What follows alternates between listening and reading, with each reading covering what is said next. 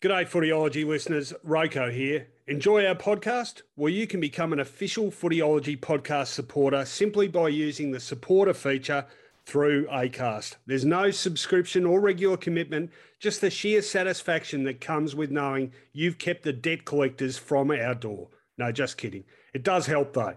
If you want to get started, you just need to follow the support this show link in the show description. Thanks again, and now let's get on with it.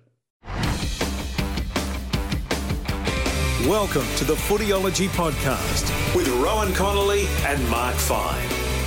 G'day everyone, welcome to the Footyology Podcast. Back with you after about an extra half a week since our last episode.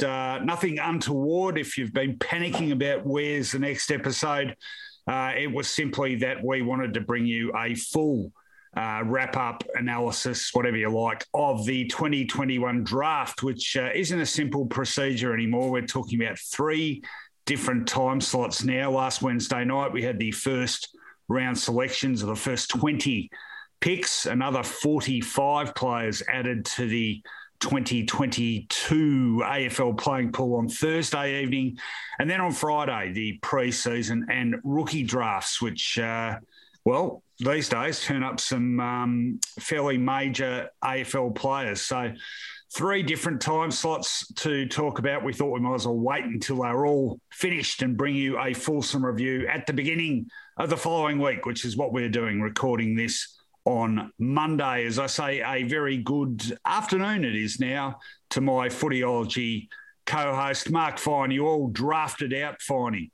Well, obviously, 3 separate time slots, and we like bringing the program to our loyal listeners in a timely manner. Don't blame us, blame the AFL. And I will say this, Rowan, if you have a Band-Aid, don't get the AFL to pull it off, because I've got a feeling they'd pull it off pretty bloody slowly with cameras. Well, there's only one upside, of course, to the fact that it spanned 3 different time slots, and that was, as you were sitting back watching it, or maybe watching it online in the case of the rookie and pre-season draft, that gave you 3 different opportunities to go and buy the best hamburger in town, Finey. And where would I have ventured to go and find the best hamburger in town? 144 Bridport Street in Albert Park. Yeah, a little bit like the Goldilocks and the 3 Bear stories, except in this story, if you went there 3 times, unlike poor Goldilocks, who only got it right the 3rd time, you'd get it right the 1st time at Andrews with a beautiful burger. You might go and get a variation on the theme, a bit hungrier for the second part of the draft, a double banger burger with 2 of the meat patties, and then who knows? I know you wouldn't have had one with egg for your 3rd choice, but I would have. You would have gone the bacon, not the pineapple. I'm learning your tastes, but all tastes are catered for there, Rowan. 144 Bridport Street, Albert Park. They are indeed. In fact, the 3rd one being a mid-afternoon event. I might have asked if they could do me a little, what do they call them, a slider.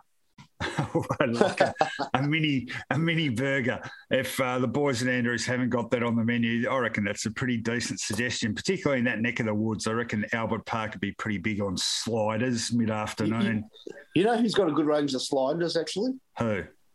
McDonald's. Aren't all their burgers becoming sliders? Because every time I get one, those Big Macs, they fit it. Either my hands are getting bigger or their Big Macs are getting smaller. Well, the only place I see them sliding is down the popularity charts, Finey, because they are no match for the wondrous Andrews hamburgers. 144 Bridport Street, Albert Park. All right, we're going to talk about all those drafts. We've got a big special segment for vinyl and video today with not 1, but 2 choices from our top 20, our favourite 20 songs and movies of all time. And, of course, some great, fantastic footy flashbacks. Let's get into it. On Footyology Newsfeed. All right, we're here to talk about the 2021 AFL draft, or drafts. Plenty of news, of course. The number 1 pick in the 2021 draft, no surprise at all, been touted for a long time.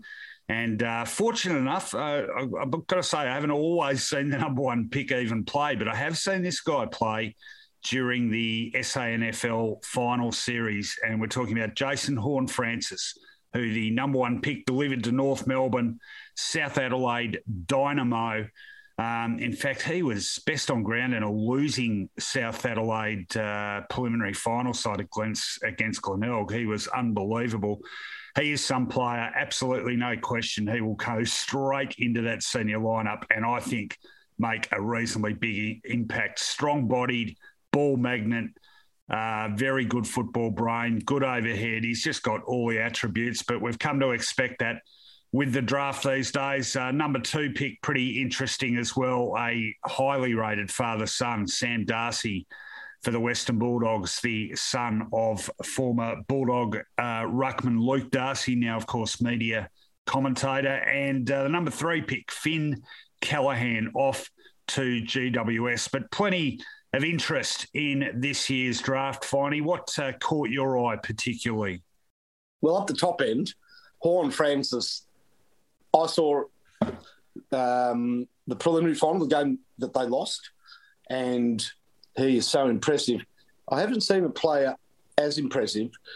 Equal to him, he reminds me very much of Bryce Gibbs's entry into league football. Bryce was playing with Glenelg in the seniors and looked every bit a star player at senior level in the SANFL. Now, Bryce Gibbs's career was steady without probably hitting the heights that was expected after that early viewing. I can't see Horne-Francis being anything but a star footballer, Rowan. He's also a great mark, which makes him the modern midfielder that goes forward and kicks goals, the ideal prospect. I mean, that really is the Dustin Martin, Bontempelli, Nat Fyfe prototype footballer, isn't it? Yeah, look, I mean, you don't want to sort of put the moz on people, but, I not in terms of the type of player, but I see Chris Judd about this, and I mean a guy coming in and just having immediate impact. Yeah. He might not have the explosiveness away from the contest of, say, a Judd did or other players of that ilk, but funnily enough, I think for a young guy coming into league footy, that might actually be a bonus because I think a lot of his good work will be done in close, and he definitely has a sort of strength, unusual strength, I think, for a draftee. And in that regard, I'm sort of thinking about, I don't know why this guy just popped into my head, but say Cam Rayner. Very strong body. So not much doubt I think he'll have an immediate impact. What were some of the other interesting elements of the draft? Well, the father-son selections are always interesting, aren't they? Sam Darcy, of course, going at number 2, enormous raps on him. So Bulldogs obviously delighted to be able to get him after, who was it, GWS put in a speculative bid on him, but that was quickly matched. The other father-sons in this year's draft, Jackson Archer, the son of North Melbourne shin-boner of a century, Glenn Archer, picked at number 59. Jace Burgoyne, the son of Port Adelaide premiership player Peter Burgoyne, picked at 60. The final pick of the draft, pick number 65, Melbourne picked up Taj Wowoden, son of 2000 Brownlow medalist Shane Wowoden, and much delight in the Wowoden clan about that because I don't think it was a given. And the other father-son, but not playing for the club at which his dad played, is Jesse Motlop, picked up by Carlton with pick 27. He is the son of Daniel Motlop, formerly of North Melbourne and Port Adelaide. So some interesting pickups there, Finey, and some great pedigrees, obviously. Jackson Archer, I wonder if he'll be expected to play a similar sort of role as his dad, i.e. the enforcer. And the others, of course, all with their own stories to carve out. But Sam Darcy, enormous raps on him. And Nick Dacos, of course. Oh, yes, sorry, I forgot one. That was that was the one I shouldn't have overlooked, should I? Nick Dacos, of course, at pick number 4. But it's almost understandable because he's been pre-selected and we've known him and his selection almost since the ink was drying on last year's draft selections. Immediately, everybody was talking about Nick Dacos. So it's almost a Collingwood listed player who just didn't have any football in 2021. There is another father-son, not qualified under the number of games, but St Kilda's first pick, Nasiah Wanganeen Malera, is the son of Terry Malera, who played 30 games for the Saints. And not all that long ago. Is it like a father's getting younger, or what's happening here? I'm sure it wasn't Malera playing possibly around the mid. He was playing as late as about, 214 or 15, wasn't he? No, not that. Not that recent? Not that recent. But his best game of football was in an intra-club game, Rowan. Well, that's not much good. Well, it was a very odd game because that was the game, and I went to this game in Wangaratta that Essendon didn't turn up at. Oh, that one, yeah. Okay. In the flooding, pouring rain. And his skills in that wet weather were sublime. So, yeah, they say Nasiah is a beautiful kick, and I saw some of that pedigree in the pouring rain at Wangaratta all those years ago. Now, some other good, I like good stories to come out of the draft. The mature age pickups are always good news stories or feel-good stories. And two of them, Garrett McDonough, picked up by Essendon. He is a 25-year-old who's done the rounds. I think most recently played with Richmond's VFL side. And the other one, really interesting, and I actually watched this guy play in the Waffle Grand Final, Greg Clark, 24-year-old. He has been picked up by West Coast. I think he was BOG in the Waffle Grand Final for Subiaco. Who was that against? Was it? I watched it and I can't remember. I think it was South Fremantle. But a triple premiership player with Subiaco and West Coast. Well, they've got an elderly list, but 24 is hardly going to hurt that too much, and right in the prime of his football, Greg Clark. So I don't know, perhaps we don't see enough of those mature age pickups because the history of some of them suggests that they are well worth a punt. Sliders, well, there's various debate about sliders or guys who... You're keen on sliders this episode. Yeah, it's true. The one I think most people are talking about there, a guy who went lower than he was tipped to, is Essendon's game. That is Benjamin Hobbs. When I say a slider, taken at pick 13, it's hardly way down the pecking order, is it? But I think the Bombers, from all accounts, delighted to get their hands on him, a prolific ball winner. What about your Saints, Finey? Were you happy with their bounty? Well, their plan was, with fingers crossed, to reap a bounty from their NGA, Next Generation Academy, and not allowed to pick a player inside the top 20 meant that they had a couple of players considered on that sort of bubble. They were McSheeda Owens, who ended up going at 33, a max bid to Carlton, and Marcus Windhager, who went further down the list, and Kilda matched that. Now, these are two players they couldn't have got with their selections. They had no second-round draft pick, traded for Higgins last year with the Tigers. In other words, they got a couple of second-rounders by matching those bids with other later draft picks. In fact, you won't see this in the rookie draft, but they actually took two more Academy players, including the son of the late Daniel Bateman and Nova Peris, that he joins as a Category B rookie, along with another NGA player. So St Kilda really focused there with four NGAs. And, hey, it's nice to have a Wanganeen on the list, Ray. Yes. That can't hurt, can it? Well, unlikely you're going to go wrong there. Very different strategies from different clubs, which is interesting. I mean, I think there's a lot more variety now among the sorts of players clubs are seeking out come draft time. Of course, more needs-specific perhaps. North Melbourne is interesting, I reckon. I mean, yeah, again, without sort of labouring the point on Horn Francis, he is going to be a star. But I was just thinking, you know, we've talked about North's rebuild, but again, for a side that finished on the bottom of the ladder, I'd be pretty excited about the future if I was a Roos supporter. And I was thinking with the addition of Horn Francis. Look at their on-ball division now. It's not only different, but it's young and it's exciting. So, you've got Horn Francis coming in and joining Jai Simpkin, who is still really young, but undoubtedly a leader of that side now. You've got Jaden Stevenson, maybe inclined to be a little erratic off the field, but we know he's got plenty of talent and can definitely play a midfield role. Taron Thomas, a real exciting developer who really took some giant leaps forward last year, and Luke Davies-Uniacke, who now has been in the system. Well, he was in the 2017 draft, so 4 seasons now at the Roos. So that's before you even mention Ben Cunnington, and of course, sadly, he's got some real health battles to fight. Hopefully he can come back and be a big part of it. But you're really looking at a new look sort of North Melbourne now, and it might take a while, but I think that's pretty exciting for them. Wouldn't you agree?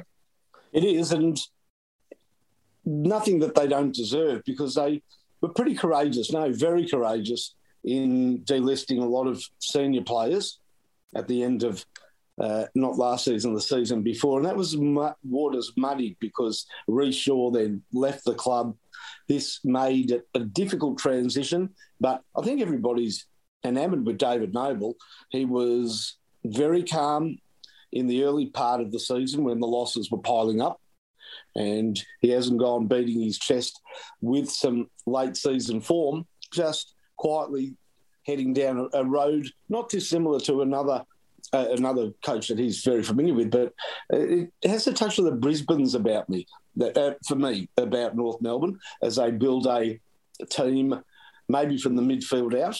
The other really good news for North Melbourne is that young Larkey, I thought last year, developed into what looks to me to be a long-term forward. Now, hopefully they can get somebody to go the journey with him, but I think there's great promise there. And you know what? It's their first ever number 1 draft pick. It's not as though they've been spoon-fed over the years. They've been a very competitive club, and they deserve a champion with their first pick at number 1 ever. Yeah, no, good point. And look, the other one that interests me too is Hawthorn, because I like sort of spotting a side that makes some improvement towards the back end of the year in terms of looking at the next season. And Hawthorn, they're such a good club. They're always a safe bet to rebound reasonably quickly. And, new coach, Sam Mitchell, so that's exciting. Perhaps a new game style. But they definitely did start to make some headway, I thought, right at the back end of last year. And look at their draft bounty. Midfield's the area they need to bolster. Josh Ward from Northern Knights, very highly rated. Good, solid hand from the Northern Knights. Sam Butler, another one.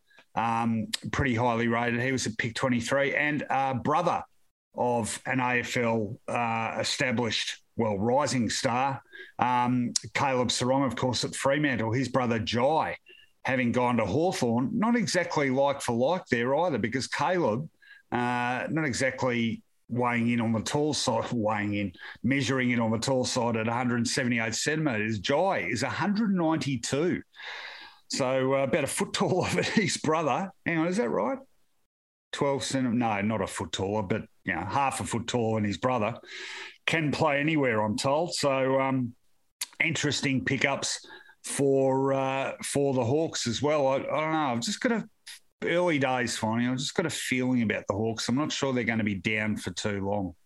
Well, they historically don't stay down for long at all, and they showed enough again in the second half of last season with some of their youngsters to suggest that they can rebound fairly quickly. But who then gravitates towards the bottom? It's hard to pick, and certainly after a draft, there's optimism at all clubs. I like what Gold Coast did. They have really shown, not faith, but they've said, you know what, we're going to take a kid that can fill so many needs, and they're going to invest a lot of their future in Mac Andrew. Now, he's got scope, young Sudanese boy that can play forward, can play back. Don't think he'll ruck, but he could easily be one of the taller midfielders you've ever seen in your life. And he really does have X Factor written all over him. And on top of winning games, Gold Coast need X-factor players. So I think he could be a great marquee signing. Well, don't forget Mabi Orchol, of course, coming in via trade. So they could be a super exciting side. And actually, I'm glad you mentioned them because Charlie Constable, he very, very limited senior opportunities, but was a very highly rated draftee in that, I think, 2017 crop. Now, he was picked up in this year's draft at 63, but he just got squeezed out Geelong by the sheer amount of seasoned players the Cats brought in their tilt for a flag. So at another club, he might have been a week-to-week proposition. Very solid conveyance. So I think he can really bolster them up. And I think their picks from other clubs have been a lot smarter in the last few years, as we saw. Well, they lost Hugh Greenwood, and we spoke about that, but Brandon Ellis, et cetera, I think have done particularly well for them. And the other one they picked up in the last stage of the drafting, of course, Levi Casbolt, which will bolster them up forward. So, you're talking about 4 pretty exciting prospects there, 3 of them key position size. So, we've pumped up Gold Coast before and been disappointed, but really time for them to deliver results. You'd look at that group of players and think, well, something's going to happen with them. It's not going to be dull, whatever happens. Just as I said and we said that Hawthorn aren't down the bottom for very long, there's also a sense that Gold Coast can't hold form to keep them in the top half of the ladder for very long either, that they can actually gravitate towards the bottom. Now, they have to be the leopard that changes their spots, Rowan, and they have to do it sooner rather than later because in the end there's going to become a level of pressure on not just the players and the coach, but the actual club itself to perform. You know what? Stuart Dew had a short but very successful time at Hawthorn. If anybody, and he's a very smart coach, if anybody can tap into that zeitgeist and say to this Gold Coast group, clean slate, we are not what was, I reckon Stuart Dew could be that person. He has to be, Rowan. He actually has to be. Well, yeah, I mean, like I said, we seem to say it every year, now or never, but, patience well and truly run out there. First season in the competition 2011, so 11 seasons, season 12 coming up, time to deliver something, but they're certainly backing themselves to do that, and some really good young kids there as well. All right, that's probably enough of a look at the draft. As I said at the top of the show, we have got a special edition of Vinyl and Video this week. Not one, but 2 of our favourite songs and movies. Indeed, we are talking about numbers 16 and number 15 on our top 20 list. Let's do it.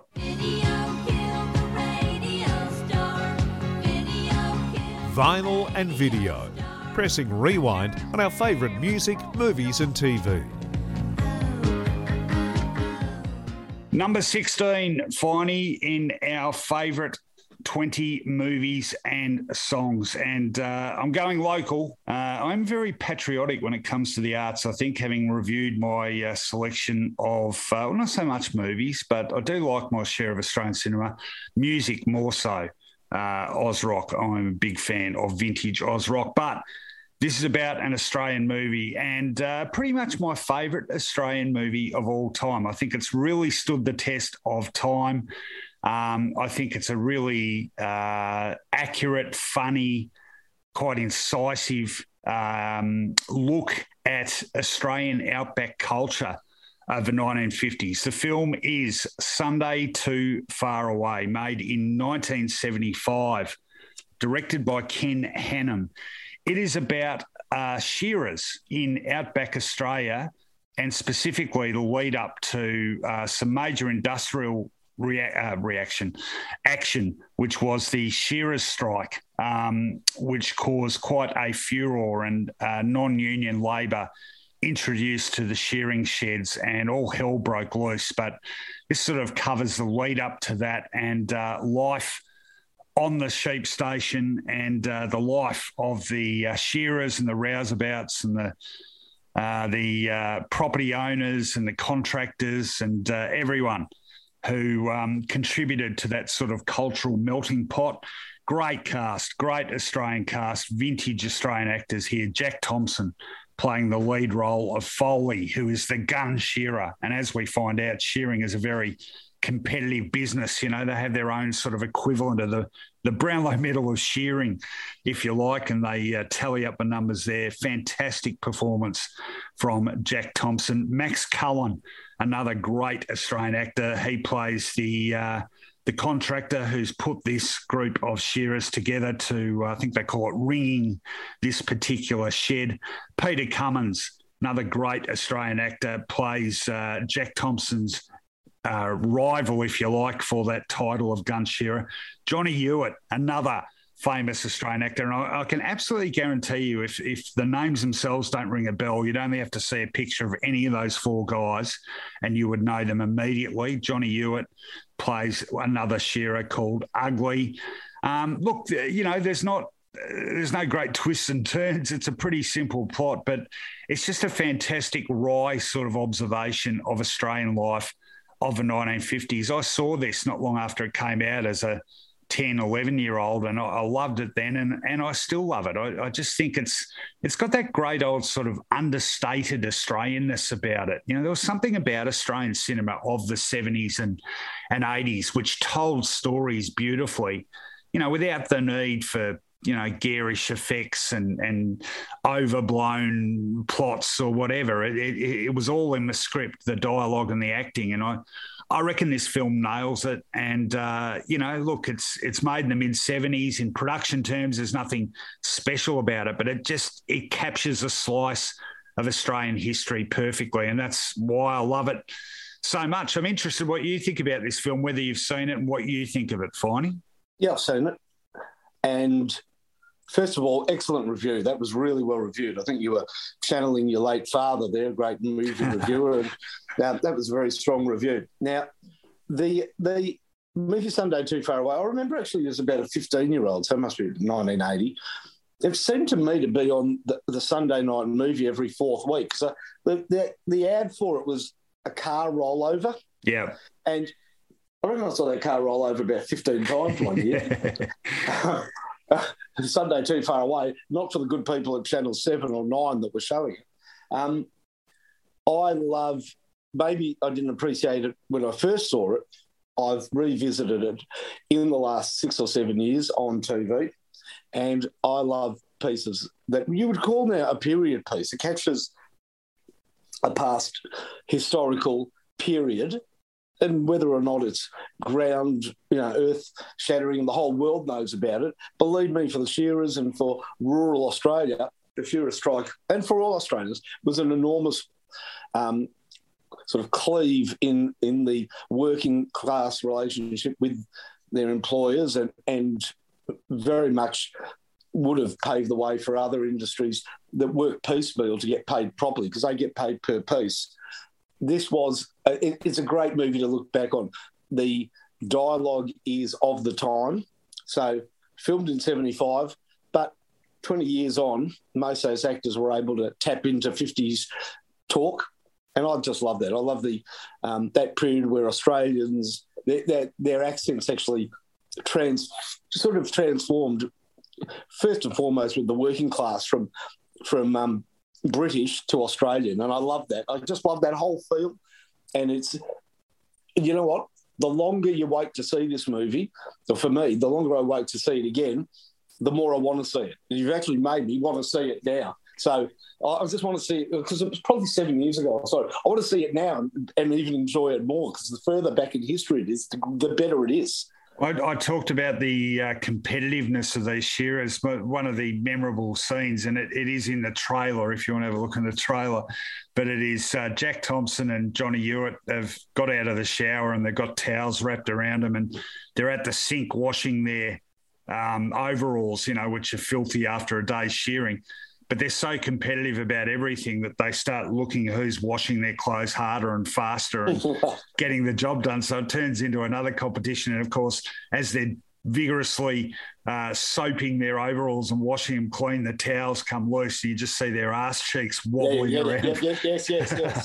It is a great scene. No, I'm glad you're with me on that one, because it definitely is a favourite film of mine. And as I throw to you, I'm happy to say the only reason I didn't have your choice of film at number 16 on my list is because you had it and we didn't want to double up. This is a great film, and I'm really looking forward to your review of your number 16 film. Finey, what is it?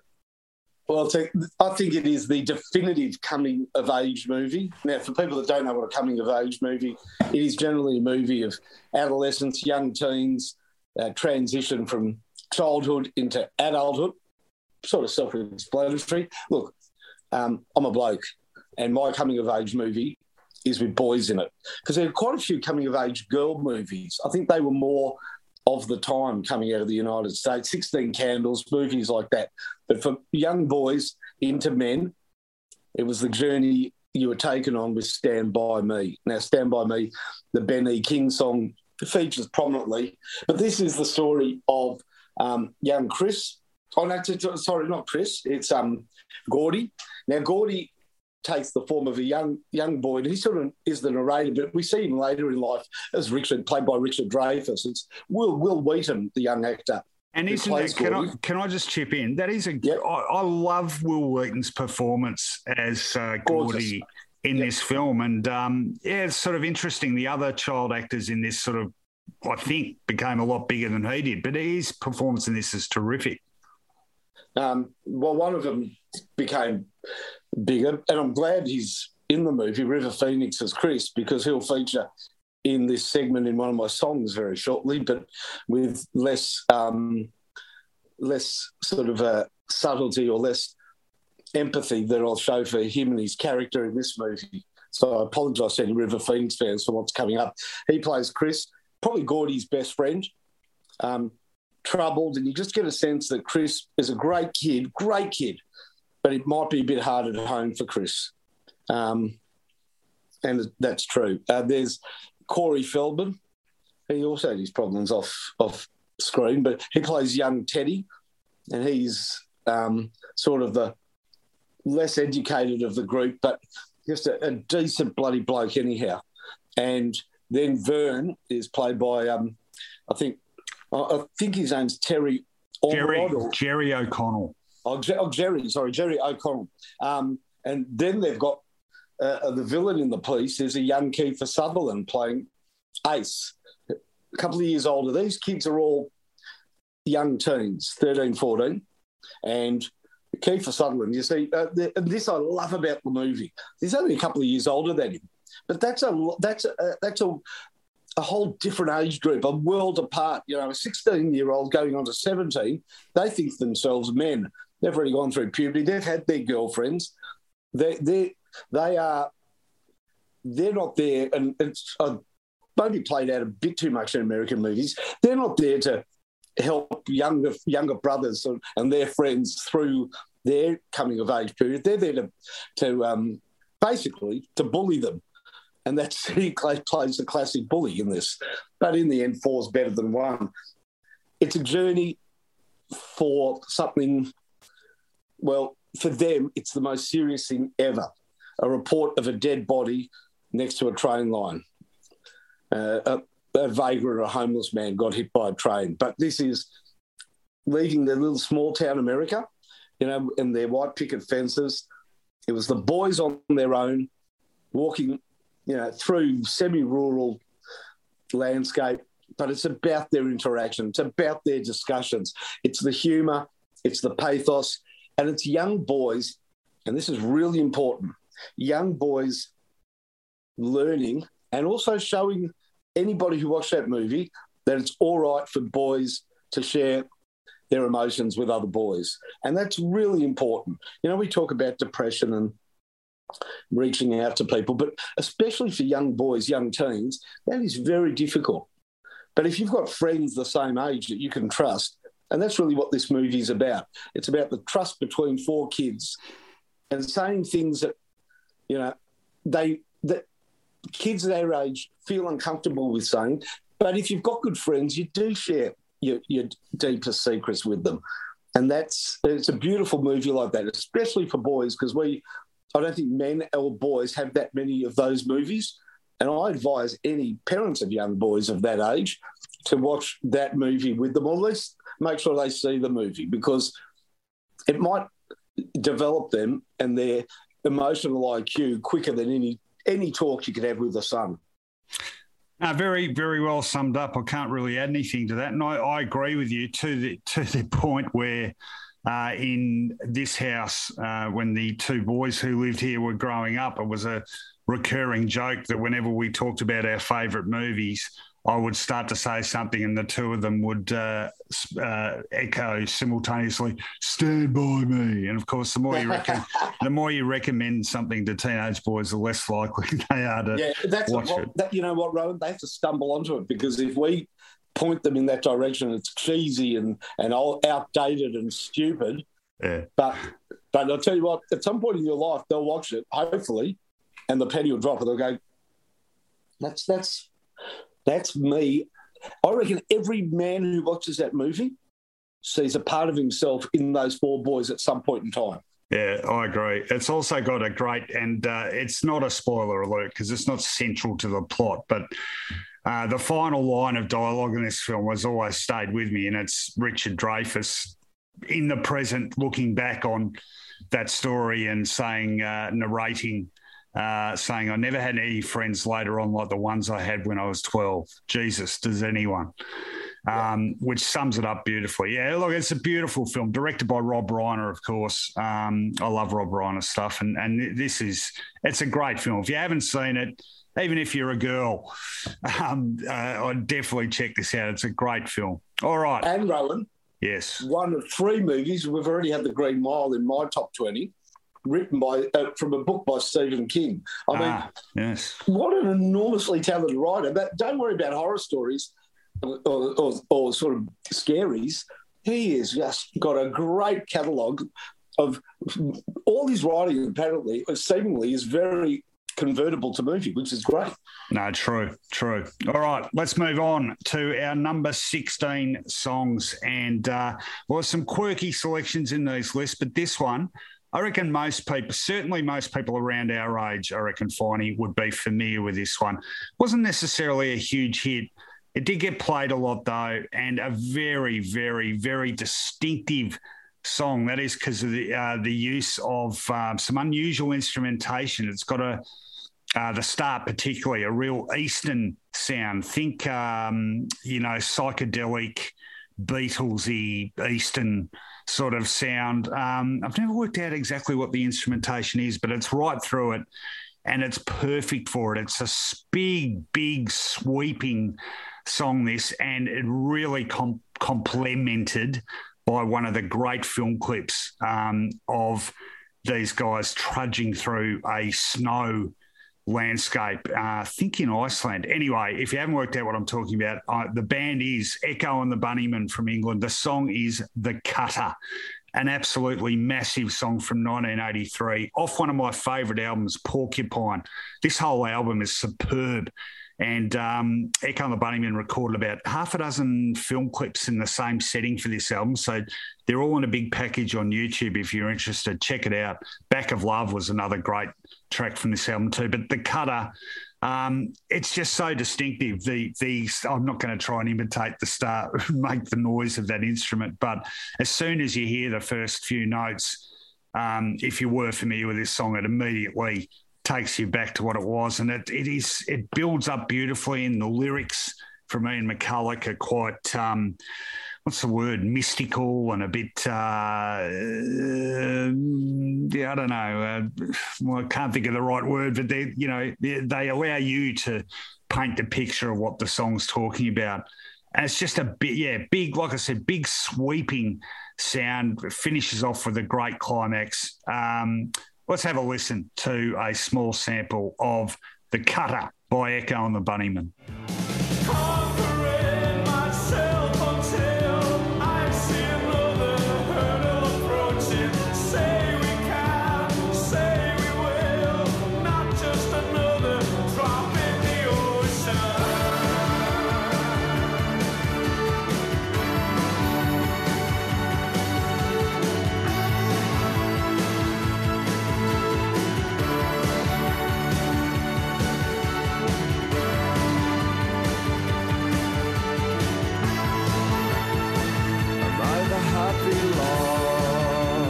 Well, Rowan, Payback.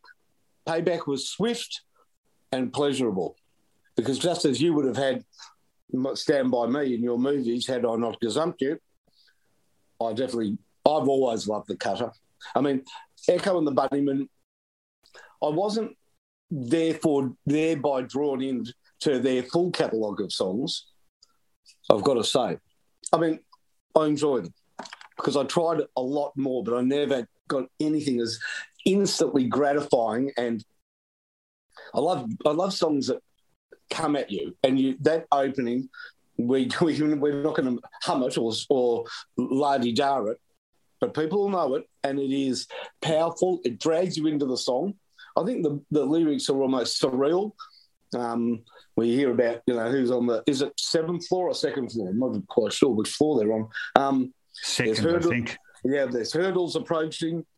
Spare us a cutter. Well, they could be references to many different things, but what this song always has is a really melodic pull to it that is unique. And that's great in music, because so much music is repetitive.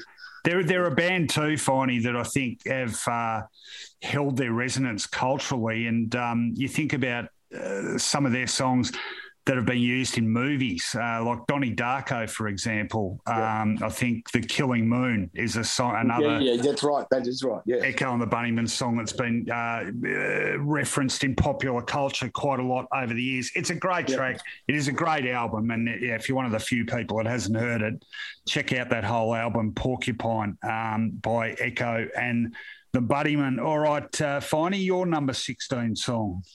Yeah, well, this song, I've almost got to go back to front as to why it's in there. Look, I love Johnny Cash, and I was not going to leave Johnny Cash out of my top 20. So what do? I want Johnny Cash in there. Do I pick a song that is absolutely instantly identified with Johnny Cash? So that would be either Walk the Line or Ring of Fire, I think. I'm not going to go for Boy Named Sue, that's sort of silly. But those two could have easily got the nod. I could have gone for Folsom Prison Blues. That's a great song. All three of those songs I love.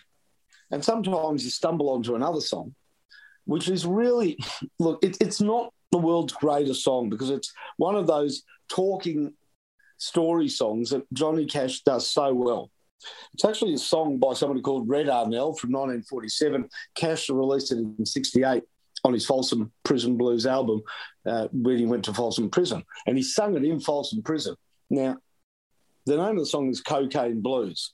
And it's actually a rewording of a song called Little Sadie from that 1940s period. But when rewritten and then sung by the great Johnny Cash in his own particular style, it sort of humorously tells the story in the first person of it's a rollicking adventure of murder, capture, and in the end, a little warning against the temptation of using cocaine. Too bad if you're one of the murder victims. I don't know if you'd be calling it his wife. Rollicking. Yeah, well, that's why there's a very dark. He kills his wife. Yeah, I did read the lyrics. Yeah, and he kills his wife, and he says why in the song. It's along the lines of, my wife told me that I was hers forevermore, or something like that. But then I found out that there were three more just like me. Well, hang on, that's enough of a build-up. Throw to the song. Yeah. Well, here it is. Here's a part of Cocaine Blues, Johnny Cash at his storytelling best. Got up next morning and I grabbed that gun, took a shot of cocaine and away I run. Made a good run, but I run too slow. They overtook me down in Juarez, Mexico. Laid in the hot joints, taking the pill. In walked the sheriff from Jericho Hill. He said, Willie Lee, your name is not Jack Brown. You're the dirty hack that shot your woman down. All right, I've got to declare here, never been a fan of country music. Just doesn't interest me. But I do see the love people have for Johnny Cash, because you mentioned storytelling, and he does he does tell a damn good story, doesn't he? Yeah, he tells it, you know what, sometimes disingenuously, Rowan, because he sort of portrays himself as an ex-jailbird. He never was in prison. One night for stealing flowers from a graveyard. So he's not quite the bad boy that he always portrays himself as, but he certainly stood up for the small man, for the imprisoned man, for the American, Native American, and for African Americans. And for that, he was before his time. Well, I've got to say, we're up to number 16 now. So 5 selections we've each had. Your 5 song choices so far. If that's a sample of the whole 20, it is going to be the most eclectic mixture of songs in the history of top 20 song lists. I mean, but that sort of is, it's true of me. And people listen to a song of mine. I play music in the car. I've got a playlist, and they like a song. They go, "Oh, this is good." And I sort of warn them, well, that's not indicative, so you're probably going to hate me in 2 songs' time. Well, each to their own. All right, as I said, a double whammy of vinyl and video this week. That was number 16. So Finey's number 16 favourite movie of all time was Stand By Me. Mine was Sunday Too Far Away. Our number 16 song, Cocaine Blues by Johnny Cash for Finey. The Cutter by Echo and the Bunnymen for me. Let's go to number 15. Hey, that's a good pairing, Rowan. What? The Cutter and Cocaine Blues? Cocaine and the Cutter? Yeah, okay. Well, God, this one's going to be interesting as well. Number 15, let's start with the movie. And my favourite era of Hollywood, Finey, I've always said this, is that mid-70s period. There was an extraordinary selection of political thrillers made by Hollywood in the 70s. And I've always liked those sorts of films and storytelling films more than big effects, you know, and, have a look at it now. You're hard-pressed to get a decent story in a film now. But the mid-70s, real peak Hollywood for me.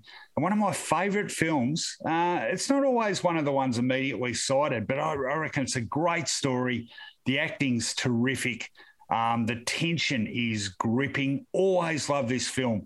It is 3 Days of the Condor, made in 1975, directed by Sidney Pollack, starring Robert Redford and Faye Dunaway. Robert Redford plays a CIA, well, not agent, he plays a CIA employee. His job is in a library with a whole lot of other people where he reads everything that comes out, books, journals, etc., looking for hidden code from, KGB types. As you can imagine, it's a job that is a bit like a needle in a haystack stuff. But basically, he's a researcher in a quiet little city office, of course, discreetly tucked away. It's not labelled CIA or anything. Anyway, he works there with his colleagues, and one day he goes out to get the lunch for everyone, comes back, and everyone's dead. Everyone has been murdered. That is a slight spoiler alert, but it happens in the first 5 minutes.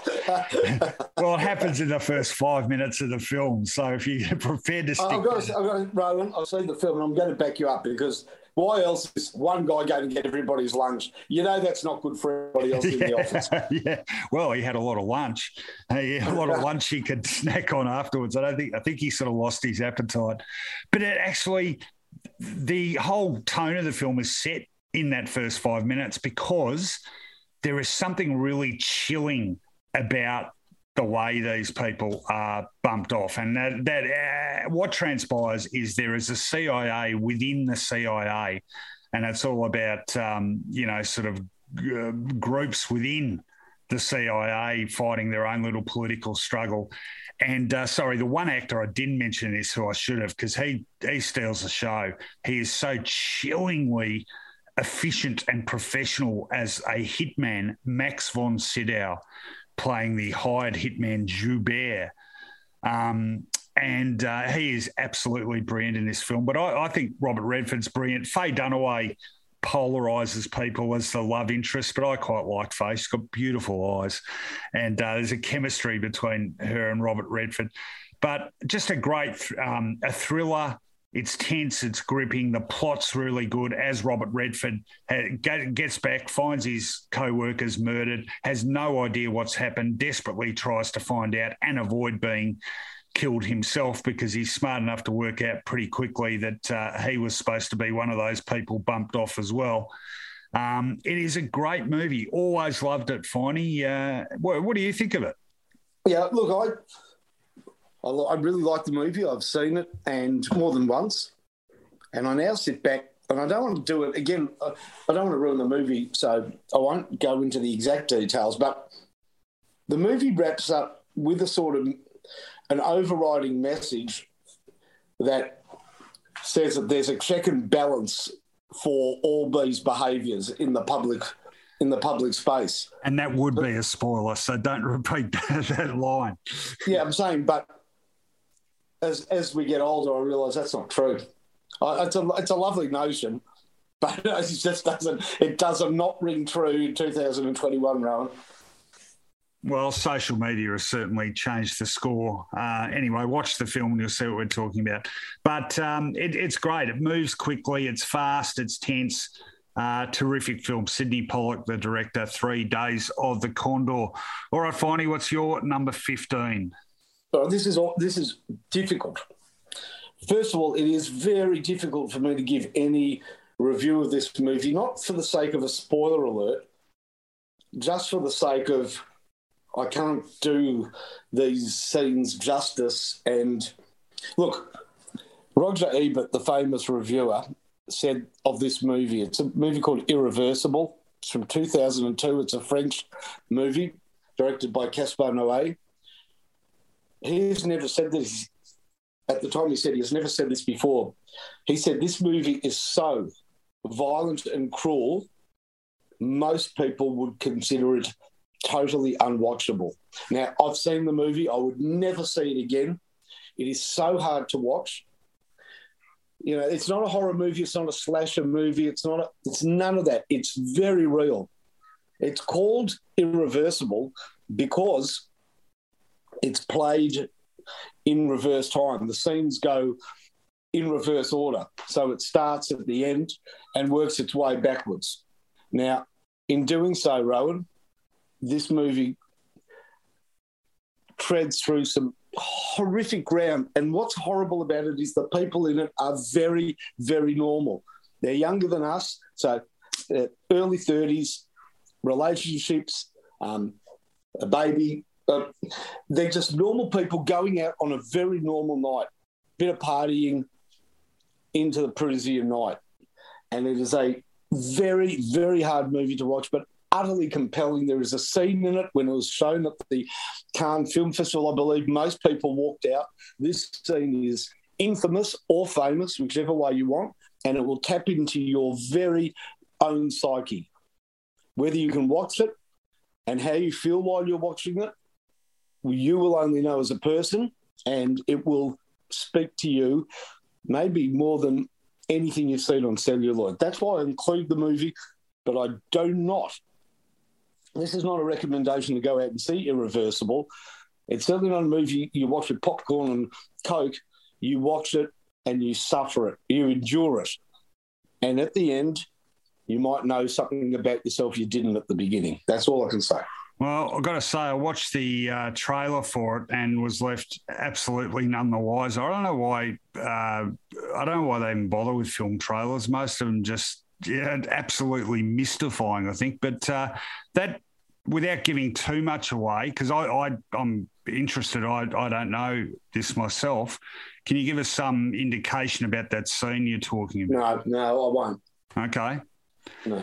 All right. Well, if you're brave, there you go. Irreversible. French film director, Finey. You got that information for us? Gaspar Noé. Okay.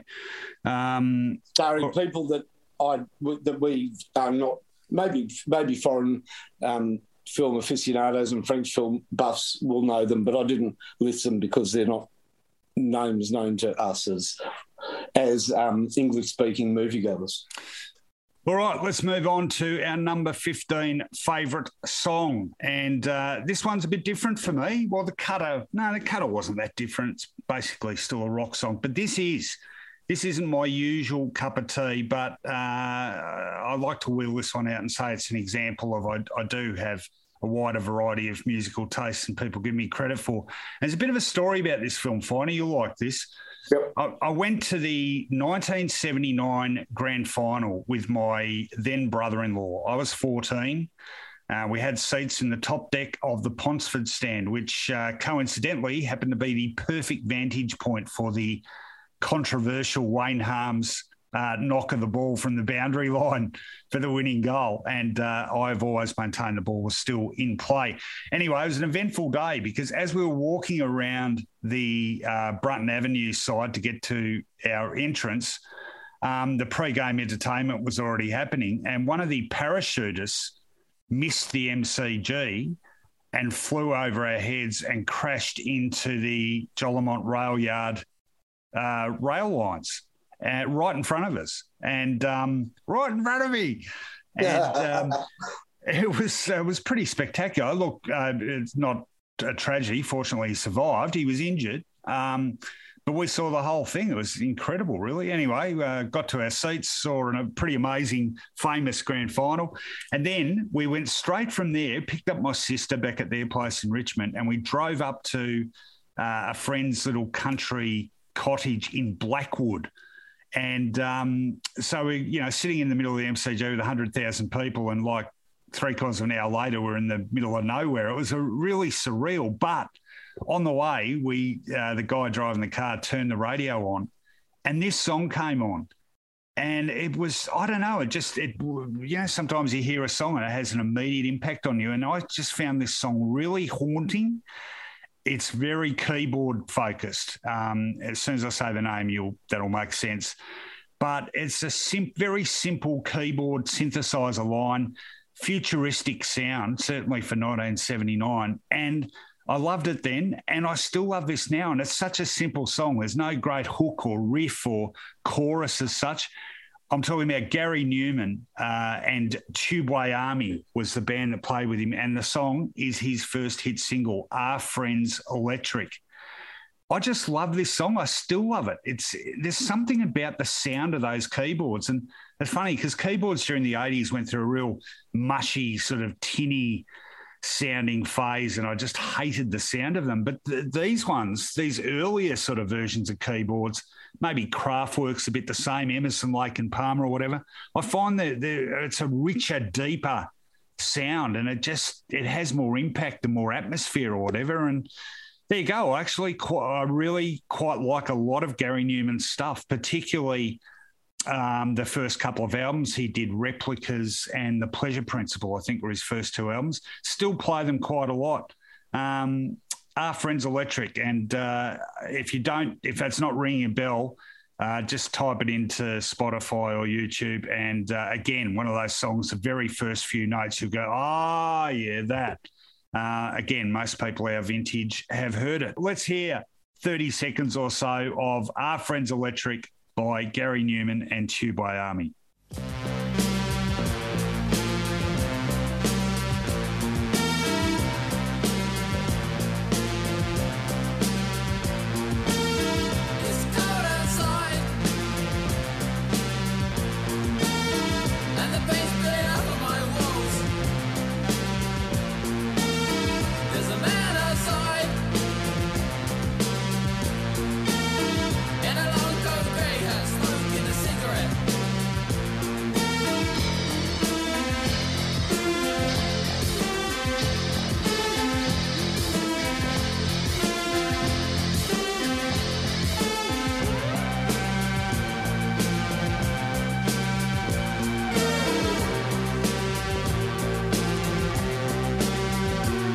I'm glad you picked that song because I'd forgotten that song. It's got a really minimalist charm to it, actually. It has. And if you put together his two big hits, you get a question that is answered in the affirmative in 2021 in a very big way. What, Our Friends Electric? No, they're cars. No, our car's electric. And yes, they are. And they're going to be more of them, I think. Yeah. No, I know there are. Cars, of course, a massive follow-up to our friends Electric. I went and saw him in concert at the Palais in 1980. It was one of the first concerts I went to, and I loved it. So keyboards, like I say, don't let me ramble about this, but keyboards I came to associate with pretty tinny, poppy sounding stuff that I've lost its resonance after about 5 minutes, but it depends sort of how they sound. I reckon they can really complement rock music, and there's something really brooding and dark about a lot of Gary Newman stuff, which I love. Anyway, to each their own again. But, Finey, that is a fair bit different from your choice of number 15, and as you hinted before, a fairly macabre sort of link between your number 16 movie and your number 15 song. Please explain. Well, it's Old Man River, but of course it's prefixed by You'll Never Be Anne in inverted commas. And it's a song by Tism. This is Serious Mum. It was released in 1995. Basically, You'll Never Be an Old Man River, because it was penned after he died in front of a nightclub in... Where was it, in LA? Or was it the Viper Room? Yes, I think so. Now, there's a few things about this. First of all, I'm sort of a bit of a pity it comes straight after Cocaine Blues, because in a sense, both of these have a touch of the novelty songs about them, and you know, they're not quite the Streak or Ahab the Arab, but there is a big tongue-in-cheek element to this song. This song to me is the whole package of absolute pleasure of watching the film clip. This is the best live film clip you could ever see. That Tism knew the value of performing their guts out on stage, because their music was, sometimes it was actually quite good, but it was more it was part performance art. Novelty. So the film clip to this is at the Fitzroy Town Hall, and they give it everything. They're in their normal garish outfits with crazy hair, crazy suits.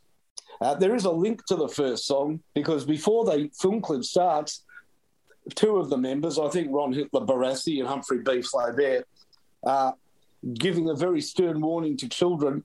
Now, just a warning, it's very important, don't use drugs. Do not do drugs. And they look down the camera, and then they turn to each other. I thought that went pretty well. And then they roll up a note and snort something off the table. Now, interestingly, none of the members of that band had anything to do with drugs in real life. They were all sort of scholastic people and ended up teachers and professors, and that was their lot in life. But this song is pretty basic. It's got a pogo beat to it, you know, you know, and the lyrics are sung or spoken staccato style. Some great lyrics, you know.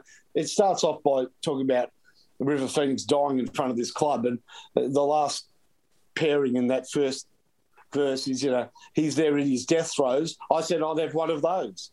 Let's have a listen to it. You'll pick up the music, but it's very rewarding to watch the film clip. Very rewarding when you put the two together. Have a listen to Tism with You'll Never Be an Old Man River Phoenix. I'm on the drug, I'm on the drug, I'm on the drug that killed River Phoenix. I'm on the drug, I'm on the drug, I'm on the drug that killed River Phoenix.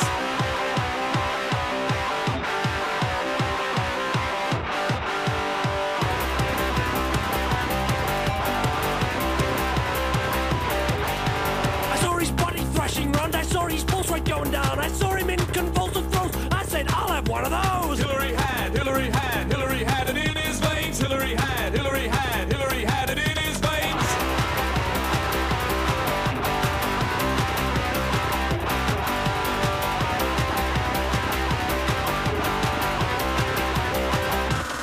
All right, I don't want to be the killjoy here. I like my share of novelty stuff. I think Tism, very, very clever band, and the lyrics obviously clever. Bon Scott gets a reference in there, doesn't he? I drank the slab that killed Bon Scott, was it? I killed the slab that Bon Scott drunk. Yeah, that's it. But I've got to admit, when I heard this initially, I didn't like it. It made me a bit angry, because I really liked River Phoenix. I thought he was. You know what? What? That's it. That's Tism. Bad luck, mate. It's funny. I thought he was a great actor, and I thought he was a decent human being, and it was a bit of a tragedy, really. So, yeah, I didn't take that well necessarily. Yeah. But you know what they're saying, Rowan? not about River Phoenix. There's no comment on him. But the drugs that killed him must have been pretty good. You know, they're pretty strong drugs. Yeah. So they're saying, I'll have a crack at that. You know, they also wanted to eat the sandwich that Mama Cass choked on. Correct. Yeah. It's a long time ago, Finey. It's nearly 30 years ago now. Time goes quick. But look, there's two highlights in the song and the film clip for me that I'd like people to keep an eye or ear out for. They are so Australian that I reckon they've written a line and don't realise how funny it is that they've written it. They just think it's a normal thing to say. So they're talking about that they need more sort of celebrity passings to satiate their appetite for for this new buzz that they're after. Death. Correct. And they use the term odds on it'll be Shane Warne. But they use the term odds on as though everybody knows what odds on means. It's a very particular racing term, and it's for a favourite that is shorter than even money. And it's funny that they just use it without any reference. And the other thing in the film clip, Rowan, very quickly, the crowd goes berserk. And at one point, you see a guy crowd surfing and get tossed upside down into the crowd.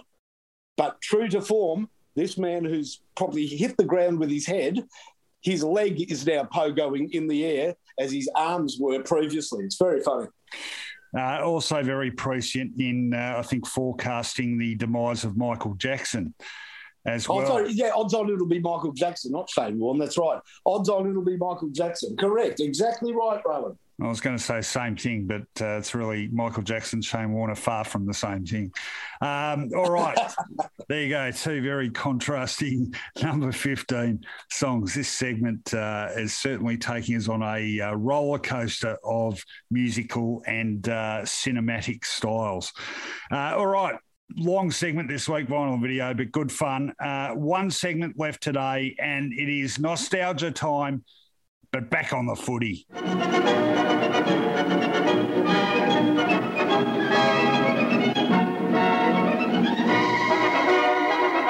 Fantastic footy flashbacks. All right, let's get into a bit of footy nostalgia now. Hawthorn fans, seems a lot longer ago now, but the fantastic days of the three-peat 2013 to 2015, the Hawks reigned supreme, 3 years premiers in succession. I'll tell you what, though, they always, in each case, though, had a bit of a nervous moment in the week before. In fact, quite incredible. Hawthorn played in 4 preliminary finals in a row in which the margin was less than a goal. They lost the first one in 2011 to Collingwood, won the second one against Adelaide, won the next one against Geelong, and also, well, spoiler alert, won this one, 2014 against Port Adelaide, and having just, I won't say got out of jail, because that implies they didn't deserve to win, but having just survived a scare in each case, went on and won the premiership the following week. So this is the 2014 preliminary final. Port Adelaide in the second year under Ken Hinkley, really making some big strides. Finalists got to the second week of the finals the year before, and 2014 looking pretty good. Almost made it to the big dance, but, well, as has proved a problem 6 or 7 years on, still unable to take that final step. But, gee, they gave this a crack and didn't look like it was going to be the case. In fact, 19 minutes into the final quarter of this game, Hawthorn had this game totally in hand, leading by 28 points. I don't know if they took their foot off the gas or Port just gave it one last surge, but Angus Monfries chipped in with a goal.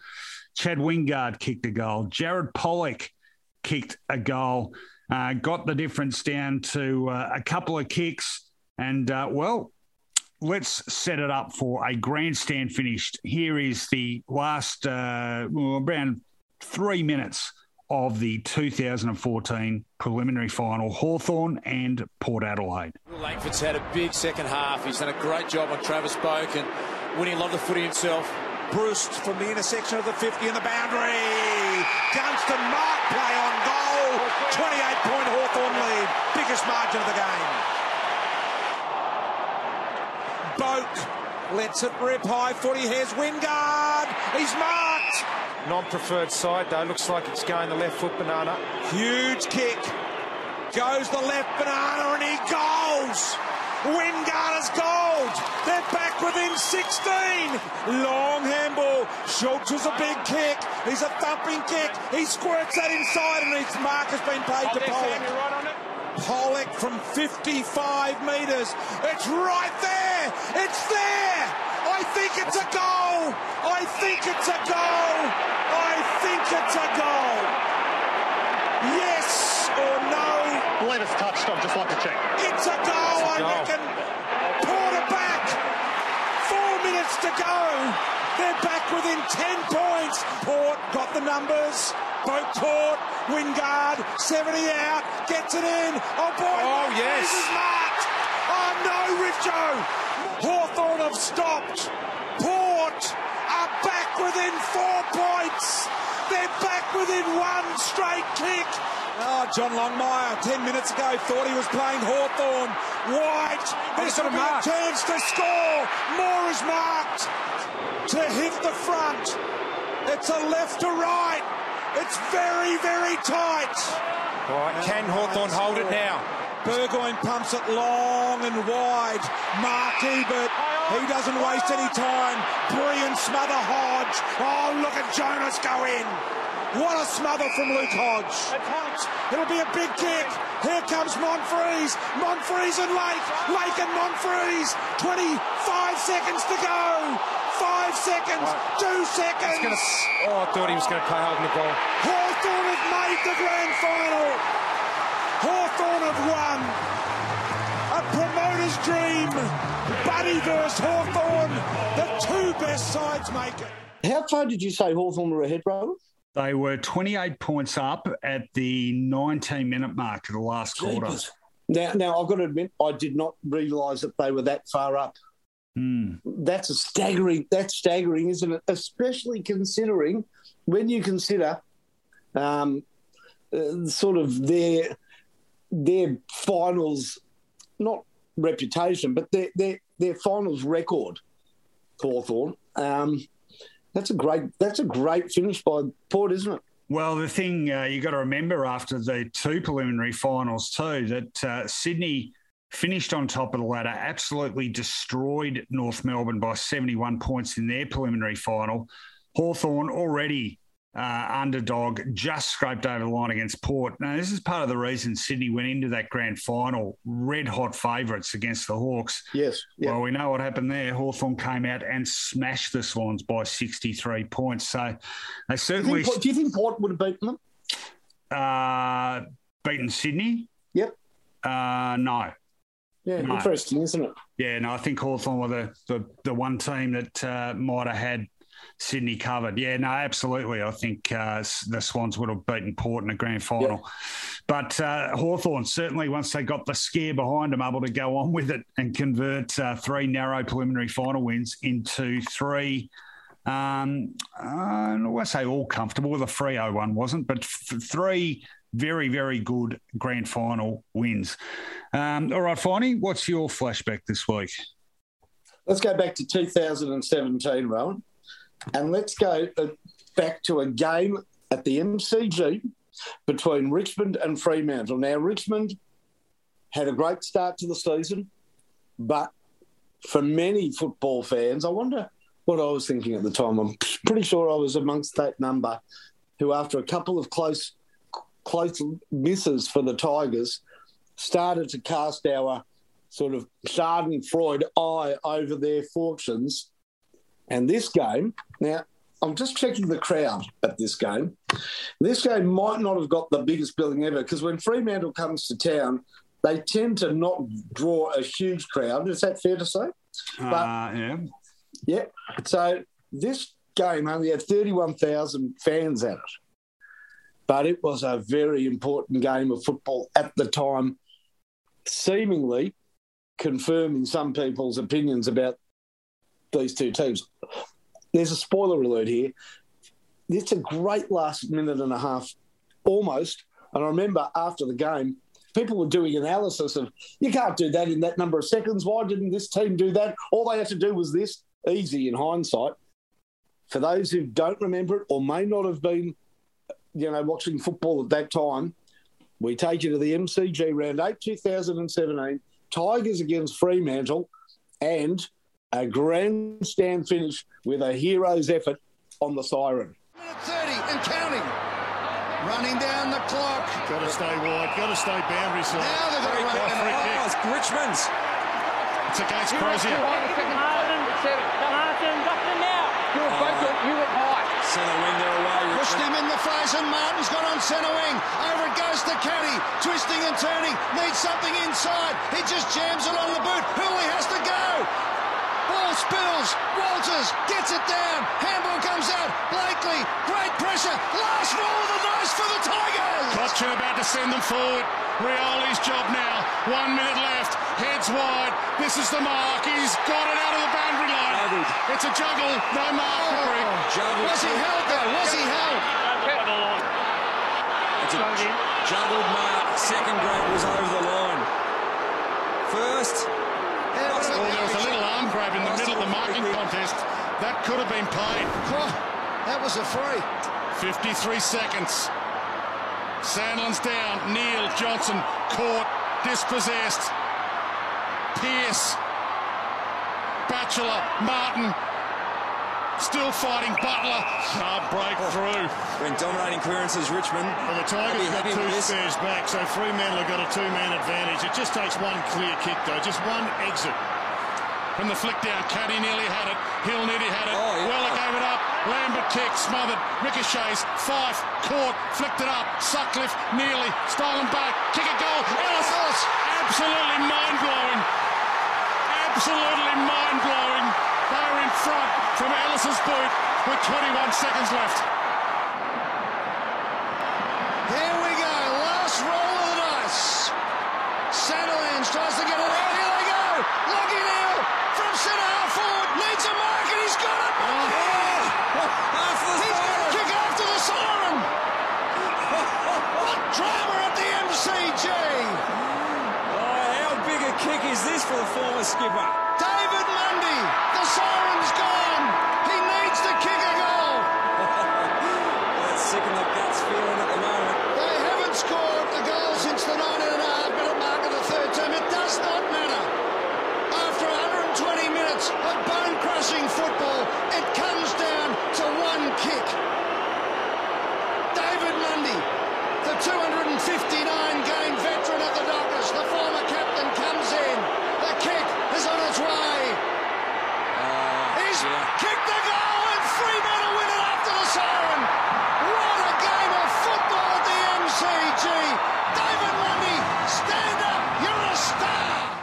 Incredible. I remember watching this live on TV, sitting here in my office on the Saturday afternoon, and like everyone else, thinking Brandon Ellis puts the Tigers up, 21 seconds left on the clock. How do you win a game in 21 seconds? Well, that happens when you let Lockie Neal come streaming out of the centre square with that last clearance, and then it was Dylan Grimes who stumbled behind David Mundy and allowed Mundy to mark, and then, of course, the ice cool finish. And 3 games in a row, that was the second of 3 games in a row the Tigers lost by under a kick. They lost to Bulldogs by 5 points the week before, lost this one by 2 points, had the GWS game seemingly won, and then literally with seconds left on the clock, Jeremy Cameron put the Giants up. 3 games in a row lost by under a kick, and I think everyone thought, oh, here we go, they're going to somehow blow this again. Well, we all know what happened after that. In fact, they lost just 3 more times